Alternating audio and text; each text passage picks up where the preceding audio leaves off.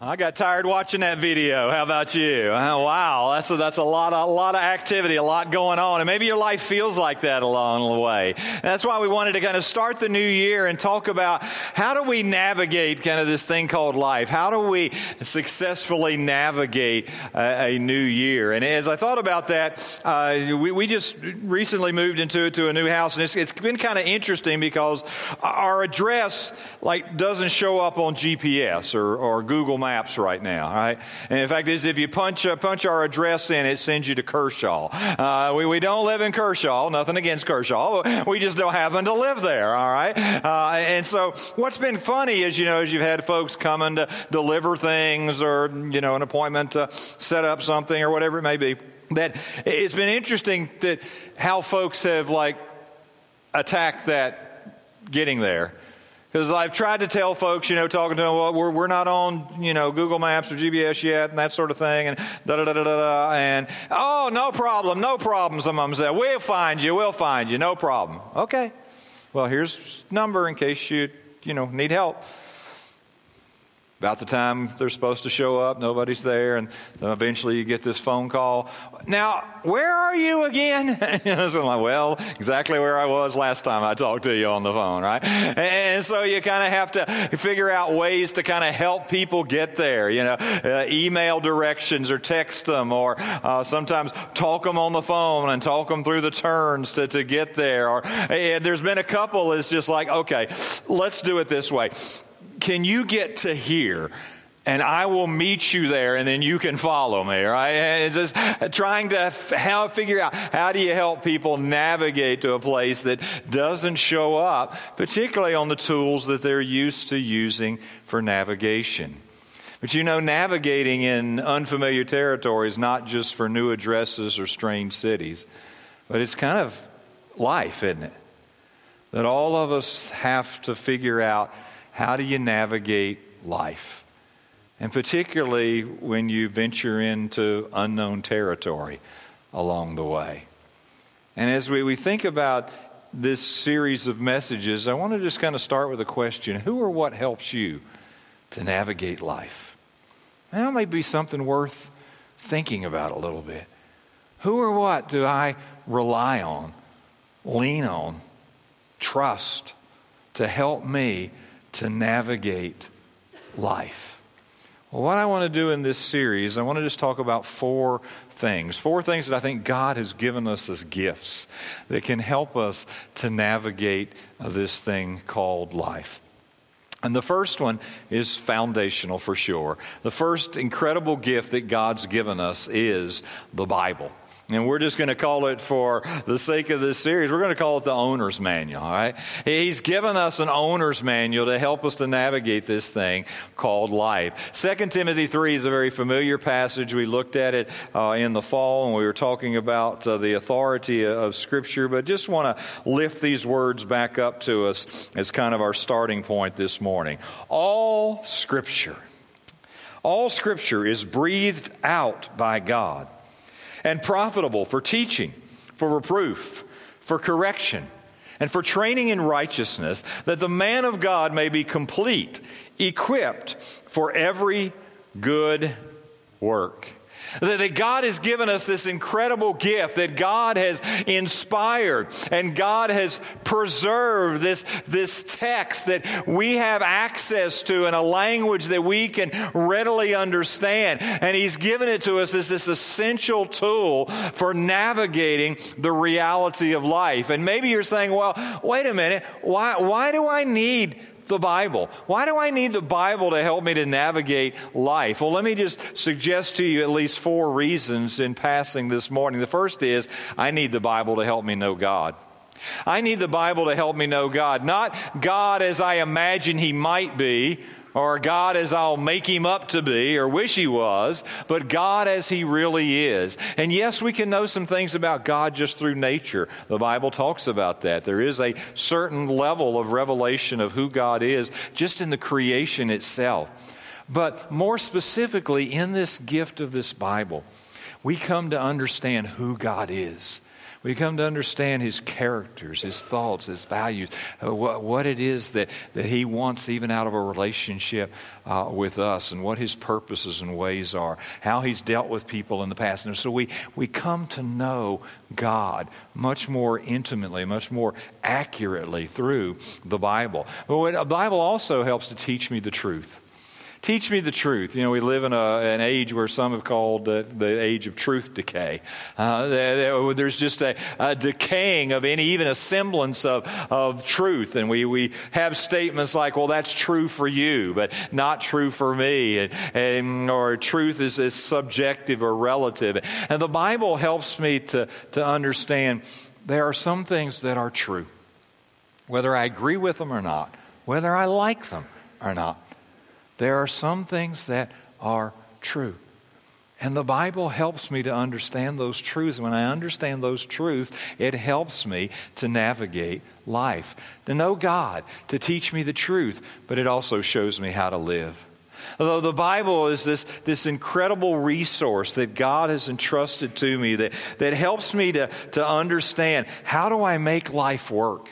How do I make life work? And when it comes to work, when it comes to relationships, when it comes to finances, well, on and on the list goes. The Bible has so much in there that tells me about how God, the creator of life, designed life to work. How I can align my life with God's incredible design. And so the Bible shows me how to live, but it also can give me strength. The Bible can give me strength. This week, David Jeremiah had in a devotional thing a story of a young man by the name of Carson Leslie. And I don't know whether you've heard Carson's story or not. Carson was stricken with cancer at 14 years old. It actually was a brain tumor. And so he was figuring out, how do you navigate that, right? As a young man, he pressed into the Bible. He pressed into Scripture. And particularly one verse, Joshua 1:9. Be strong and of good courage. Do not be afraid, nor be dismayed, for the Lord your God is with you wherever you go. Here's some of Carson's words. No matter how long I live, I want this verse on my tombstone. He wrote in a book that he published, Carry Me. And when people visit my grave, I want them to read the verse and think about how it got me through my struggles in life. And I hope others will see that this verse can offer them the same kind of comfort it gives me. Carson had a desire that a book that he was putting together of his experience that might help other teens or children going through this and their families would be published. And it was actually released just a few days before his death at 17 years old. Carson found this incredible strength, this peace, and this comfort in God's Word. And although he passed away at 17, the foundation and medical ministries that have been established in his honor have gone on now to touch thousands of people. Let me give you one more word from Carson in his book, Carry Me. None of us know what life has in store, but it's easy to have courage when you know the courage that comes from God. Where does a 14-year-old get courage like that? From God's Word. From God's Word. And that is what we need. There are times we need strength, we need courage to be able to face the storms of life, right? And to help us to navigate life well. I need the Bible for all of these reasons and so many, many, many, many more. But the question is then how? How do I utilize this thing called the owner's manual? You know, it's been called the most unread book in the world. Now, I'm not talking about the Bible. I'm talking about a car's owner's manual, right? And let's face it, not many of us, I know there's a few of you strange ducks out there, but not many of us, when we get a car, get the owner's manual and start on page 1 and read right through, right? Most of us, in fact, probably would never look at that owner's manual unless something went wrong. or we didn't know how to fix something, or we didn't know what that button was supposed to do, or whatever it might be. In fact, is we usually only scrounge around and find that owner's manual when there's a problem. And that's the way some people try to utilize the Bible. It's there. I maybe downloaded it on my phone or whatever, and if I get into a situation I can't handle, if I get stuck, then I'll open the owner's manual. But that's not the best way to utilize this incredible resource, this incredible gift. And so I want to talk to us this morning about 4 ways that we can utilize this owner's manual. And this is just review. Taught on some of these things before, but I just want to return us to this incredible resource that God has given to us. And I want to issue a couple of challenges along the way this morning. The first way I utilize the owner's manual is to get knowledge. To get knowledge. A knowledge about God, about what God has revealed about Himself, about life, about how He's dealt with people in the past, and how that can teach me about how maybe God wants to deal in the future. But knowledge is one of those things that the lack of it can be very destructive in our life. Through the prophet Hosea, we have these words: "My people are destroyed for lack of knowledge, because you have rejected knowledge." That when I reject this knowledge, it sets me up for a crash. It sets me up for destruction. Jesus said to them, Mark's gospel, "Is this not the reason you are wrong?" As He was challenging some people. "Because you know neither the Scriptures nor the power of God." You don't have this basic knowledge. And when you don't have that knowledge, it sets you up to walk in the wrong direction. When we interact with God's Word at this level, the goal is simply to know the Word of God. To know the Word of God so that I become acquainted with it. I begin to understand it. I begin more and more to know the Word of God. How do I do that? How do I do that? Simply by reading it. By reading it.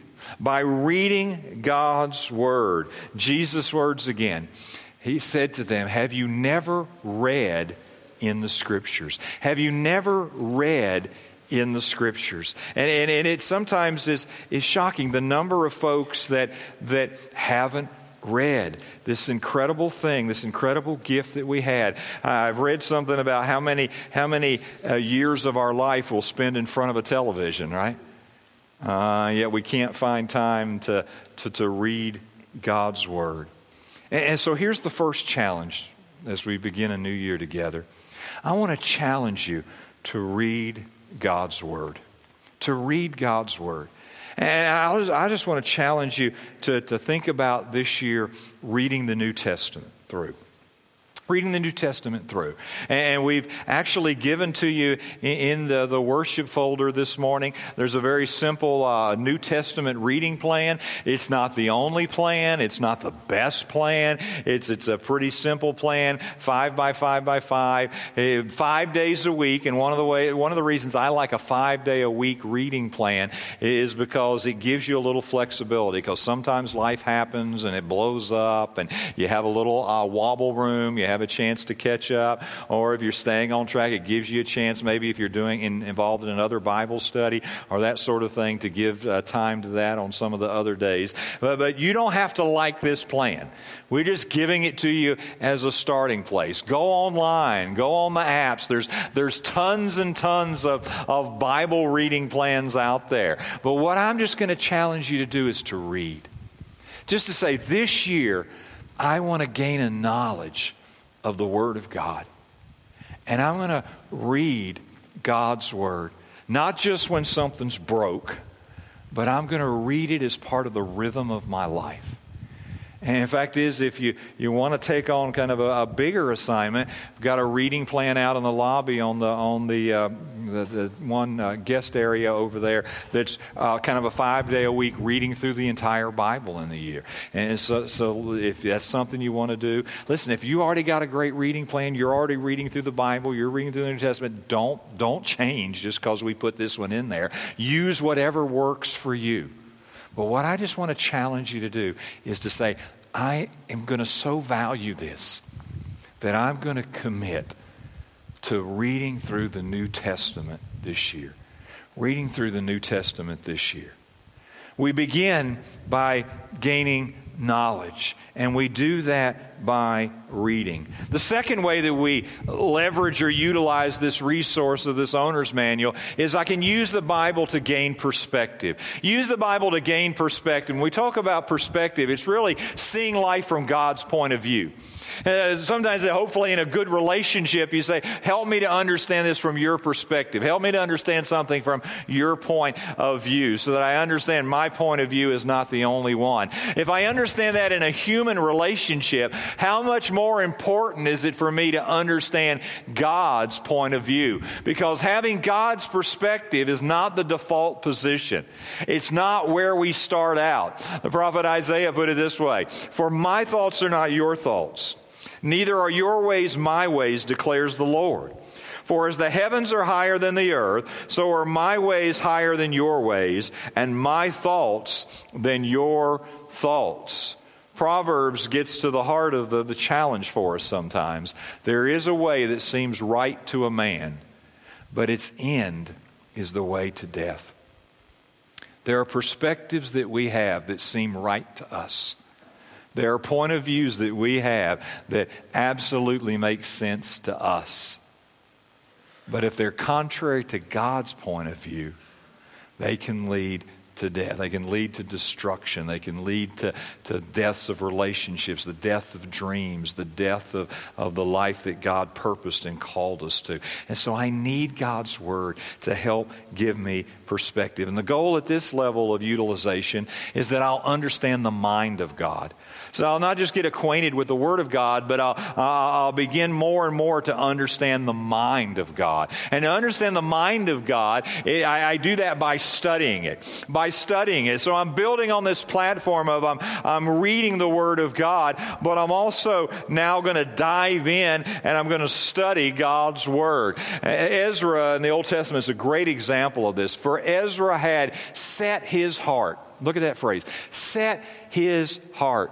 Pat was just sharing on the children's hallways talking about commitments this month. Now that's what a commitment is. You set your heart. What did he set his heart to do? To study the law of the Lord and to do it and to teach his statutes and rules in Israel. And it began as he set his heart to study God's Word. Well, what's the difference between reading and studying? Well, I think two things can be vital aids in helping us to not just read the Word of God, but also to study the Word of God. And the first one is write it down. Write it down. So as I interact with God's Word, as I'm going through and I'm reading a passage, I want to think about what I'm reading. And again, a resource that we've put in the worship folder for you here. We keep these online as well, but it's nothing magical about this. You don't have to use this form. I use this outline personally. I just use it in just a blank notebook. SOAP, S-O-A-P is what we call it. Scripture, observation, application, and prayer. And so I begin with the Scripture. So here's my Scripture reading today. And maybe you even want to pray a very simple prayer on the front end of that. Open my eyes, Lord, that I may see wonderful things in your law. And then as you read that, maybe there's just a section of that gets your attention. It's kind of like, boy, this really pops out at you today. And you just begin to write down some observations. And we've got some questions in there that not to limit you at all. That's just to prompt you in your observations there along the way. But you just write down, here are some of the things I'm observing in that. And it begins with some of those basics: who, what, where, when, why, and how, right? Some of those great questions that you learned in school along the way. Right? So we come and we begin to ask those questions. We begin to observe. And then we want to make application to my life. And it's not just what did I see there, but what do I see God saying for my life? And there's some questions there that might be helpful to you along the way. Is there a sin to confess? Is there a promise to claim, an attitude to change, a command to obey, an example to follow, a prayer to pray, an error to avoid, a truth to believe, something to praise or thank God for? Again, those are not to limit you. Those are just to kind of prime the pump a little bit along the way. So that maybe you're going through and you say, here's something. This is an example I should follow. Or here's an error that I need to avoid. Here's a sin I need to confess. And then out of that, you pray.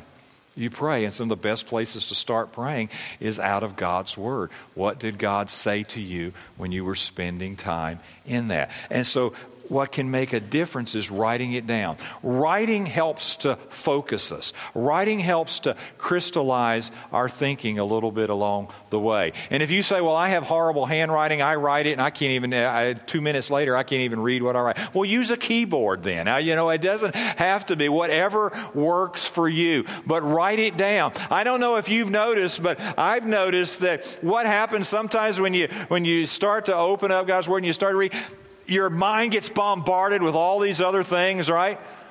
All these things. Oh, yeah, I got to do this. I got to do this. Got to do this. I forgot to do this. I forgot to do this. I forgot to do this. I need to call that. And all these things start, kind of bombing away.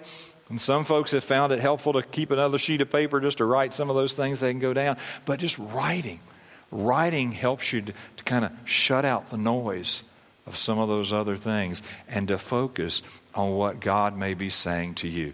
Now, there's lots of other resources you can access online or commentaries, concordances, all those things. And we have classes that help teach that from time to time. But at its most basic level, study comes down to observation, application, and prayer. Observation, application, and prayer, and focusing and writing it down. But there's a second thing that helps me to study the Bible, and that is to talk it over. To talk it over. Talk it over so that I'm not just interacting with that text myself, certainly guided by God's Spirit, but I'm also doing that in a community. I'm also connected to others who are studying God's Word, and together we're sharing maybe some of the things we're observing or some of the applications that God's drawing out of our life. And when we begin to talk it over, God kind of uses that in a catalytic way.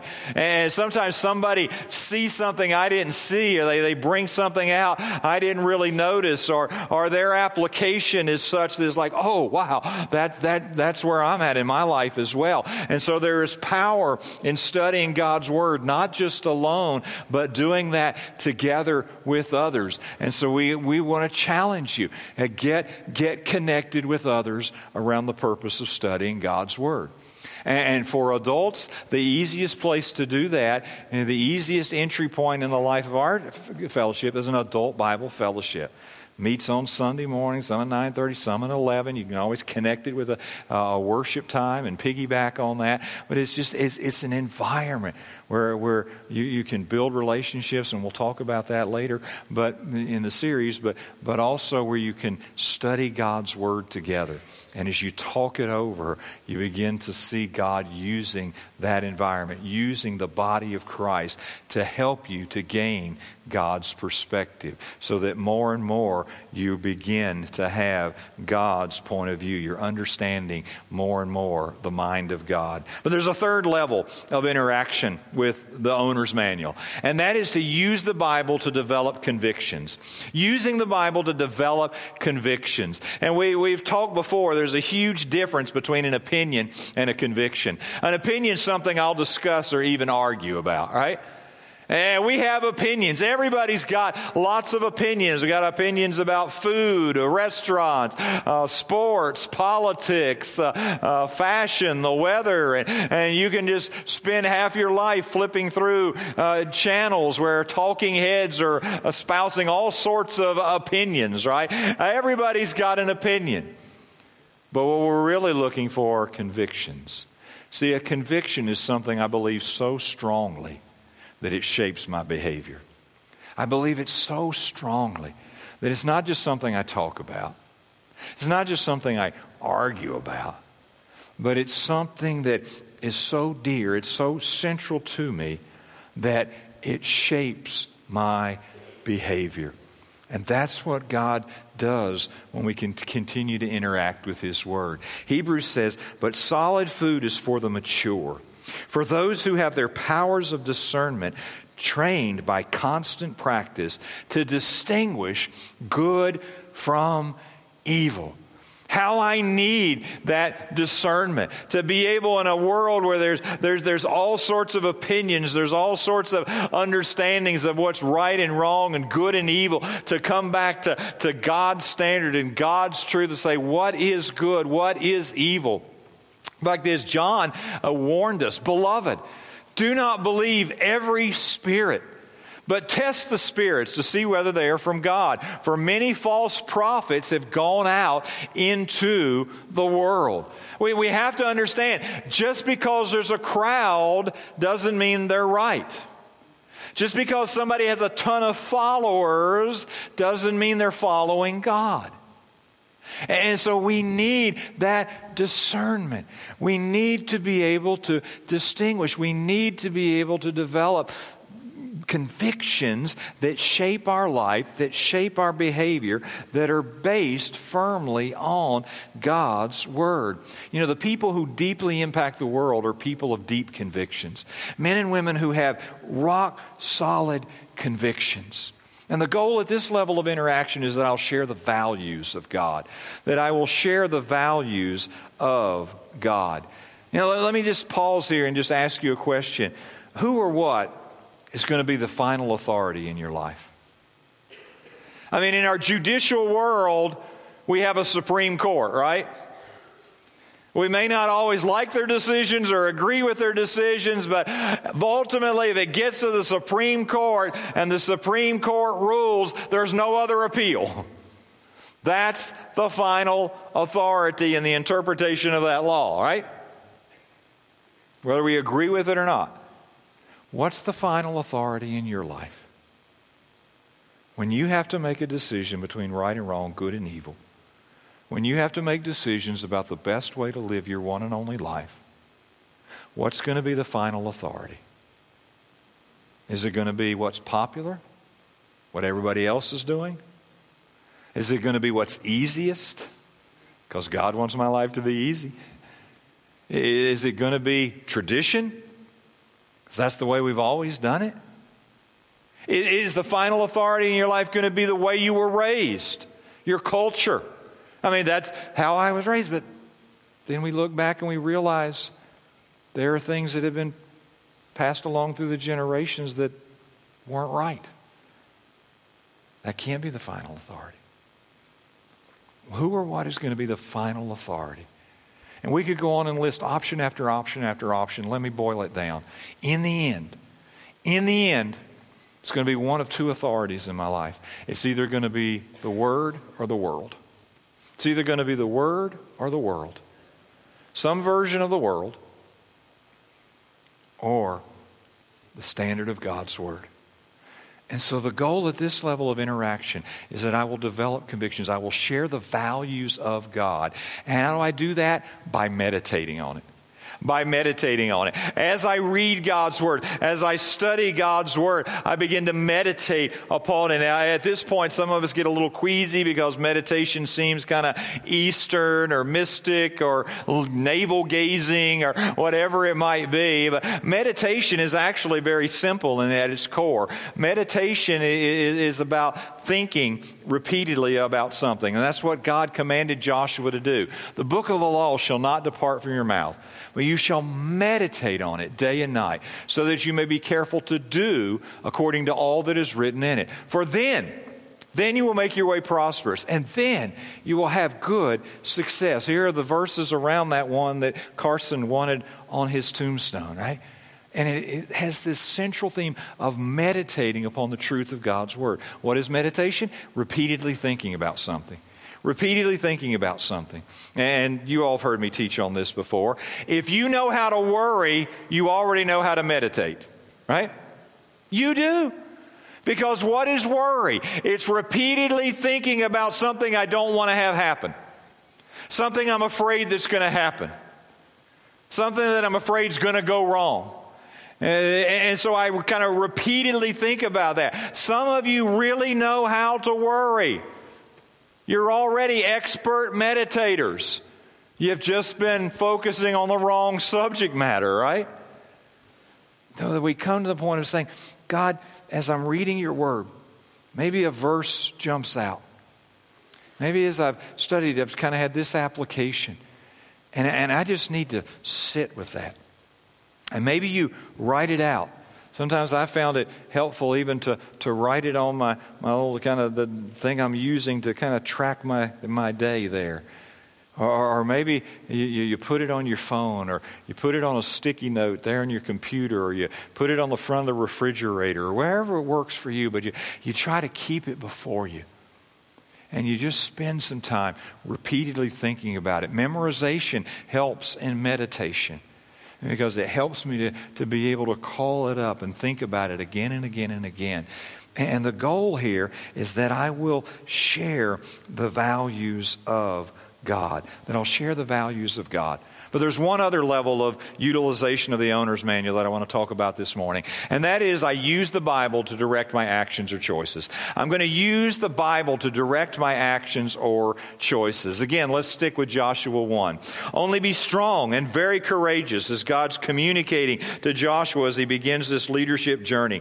Being careful to do according to all the law that Moses my servant commanded you. Do not turn from it to the right hand or to the left, that you may have good success wherever you go. Be careful to do. Right before that, meditate on it day and night, so that you may be careful to do according to all that is written in it. When you come to the New Testament, James put it very succinctly. But be doers of the word and not hearers only, because if we just hear without doing, we are deceiving ourselves. We're fooling ourselves into thinking we're navigating life according to God's design. The goal at this level of interaction with God's Word is that I will do the will of God. That I will do the will of God. And how do I do that? Simply by putting it into practice. Now, we'll talk in the other parts of this series about some things that will help us to put it into practice. But I have to put it into practice. Jesus said, when I hear and do, when I hear and practice, it brings incredible stability into my life. You remember the teaching that Jesus did about two different types of people who built their lives on different foundations.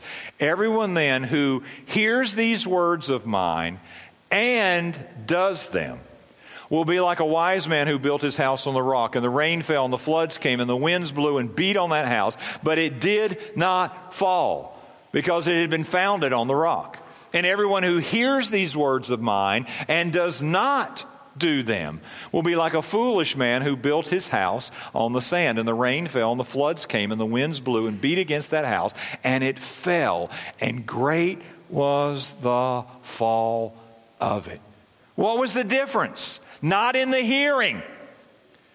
Both heard, but one did and one did not.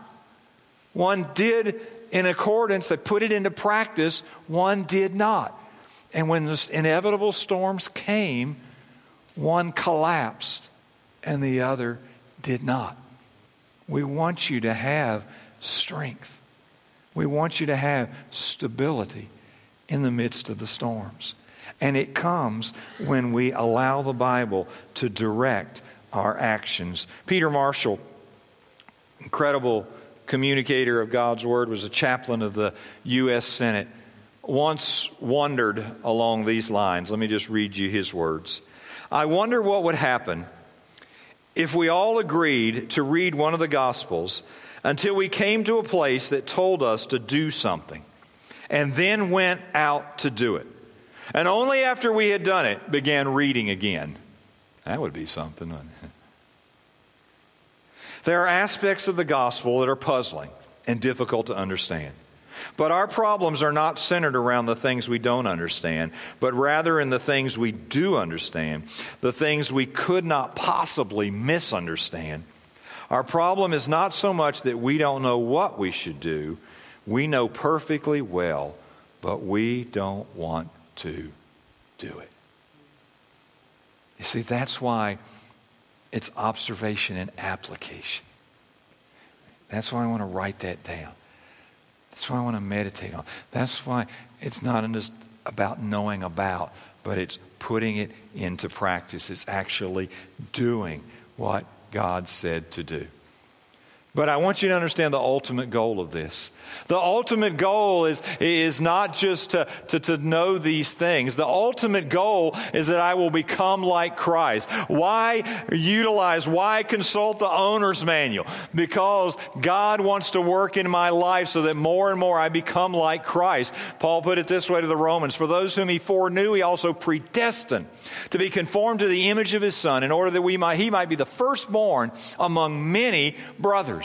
God is at work in my life and your life more and more to conform us to the image of Jesus Christ. The goal of interacting with the owner's manual, the goal of some of the other things we'll talk about in this series, is that we will become more and more like Christ. Around here, we've kind of crystallized that into three phrases.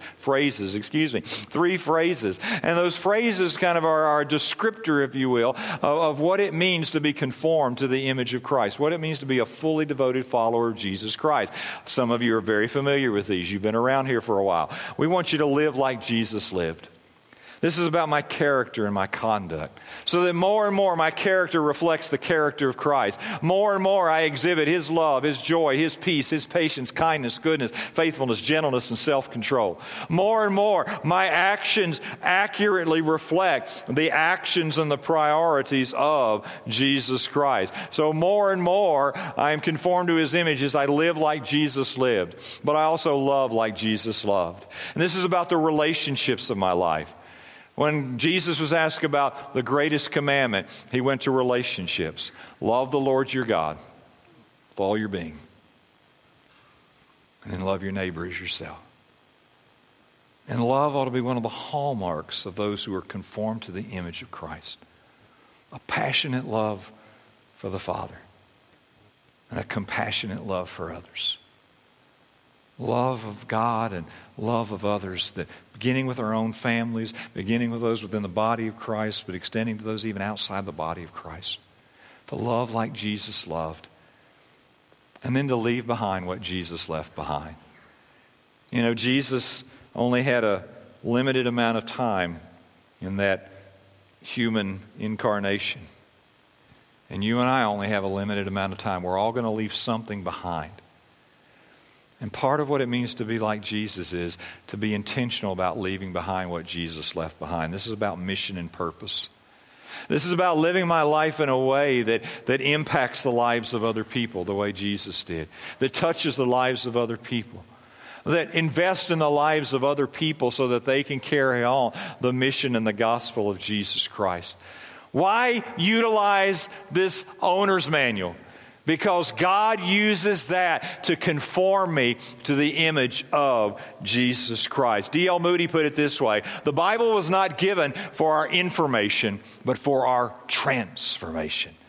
It wasn't given just so we could have a head full of knowledge, so that we could appreciate historic literature, but so that our lives would be transformed and conformed to the image of Jesus Christ. And I had an experience, and I've shared this with some of you, had an experience very early in my experience with local church ministry. And it you know, you have experiences and they kind of mark you along the way. And this was one that marked me. And I was just trying to figure this thing out. I didn't really know church world at all. I was serving on a staff in a student ministry area, and I was learning a whole lot about the reality of people and the reality of church life and all of those things. And some of it was just like, oh, what have I gotten myself into? And I can remember one young wife and mother. And from outside you would have said just, wow. And was involved and active and would have people over at their home all the time, and one of the games they would frequently play was Bible trivia. That was kind of a game at the time. And had the reputation of you always wanted to be on her team because she just knew all this stuff and always won Bible trivia. Right up until the time that she left her husband and kids and walked out. And that honestly just overloaded the circuits of my little brain. And it just messed with me. And how could that be? How could that be? And what I have come to realize then and since is that you can misuse the owner's manual. You can go to it for your agenda. You can go to it for a little information, a little inspiration. But stay as far away from transformation as you can. God did not inspire and preserve at the cost of many lives the Bible just for our information. And not even just for us to have warm inspiration through the day, but so that our lives would be transformed into the image of Jesus Christ. Listen, this is what I want for you as your pastor. I want your life to be blessed. I want you to be prosperous and successful. I want you to know a peace that surpasses all understanding. I want you to have a stability that is sufficient for the storms of life. I want you to be able to navigate the reality of life well. And what I know is, in order for that to take place in your life, you have got to consult the owner's manual. You have got to prioritize utilizing God's Word. And so honestly, that's the challenge on this first Sunday of a new year. I'm going to ask you just to commit. And this is just going to be between you and the Lord. But I'm going to ask you to commit. Commit to God's Word. Incorporating that into your life. And some of you already do that so well. I'm just going to say, take the next step. Take the next step. And so I'm not going to read all of these to you. You have these in your note-taking guide. But what I want to do, I want to just pray over you. And then I just want to have just a couple of moments where we're just going to be still. And I'm just going to ask you to just sit there before the Lord and say, God, what is a commitment to you and to your Word look like for me as I begin to navigate a brand new year? Let's pray together, please. Father, thank you for this incredible, incredible gift of your Word. Thank you, Father, that it is God-breathed, that it is profitable, that it still changes hearts and lives and minds and relationships. And Father, I just pray right now, Lord, that in a world full of messages, in a world full of opinions, in a world full of ideas, Lord, that you would speak to us. You would speak to us through your Word. You would, even in these moments right now, speak to us about your Word. And Father, that you would just find in us a willing heart to read, to study, to meditate, to put into practice everything that you have called us to. Father, at the beginning of this brand new year, would you just show us what it looks like for us to take the next step in surrendering our life and aligning our life with the perfect mirror of God's holy Word. And I'm just going to ask you now just to spend just a moment or two in the presence of God. And just look over that box.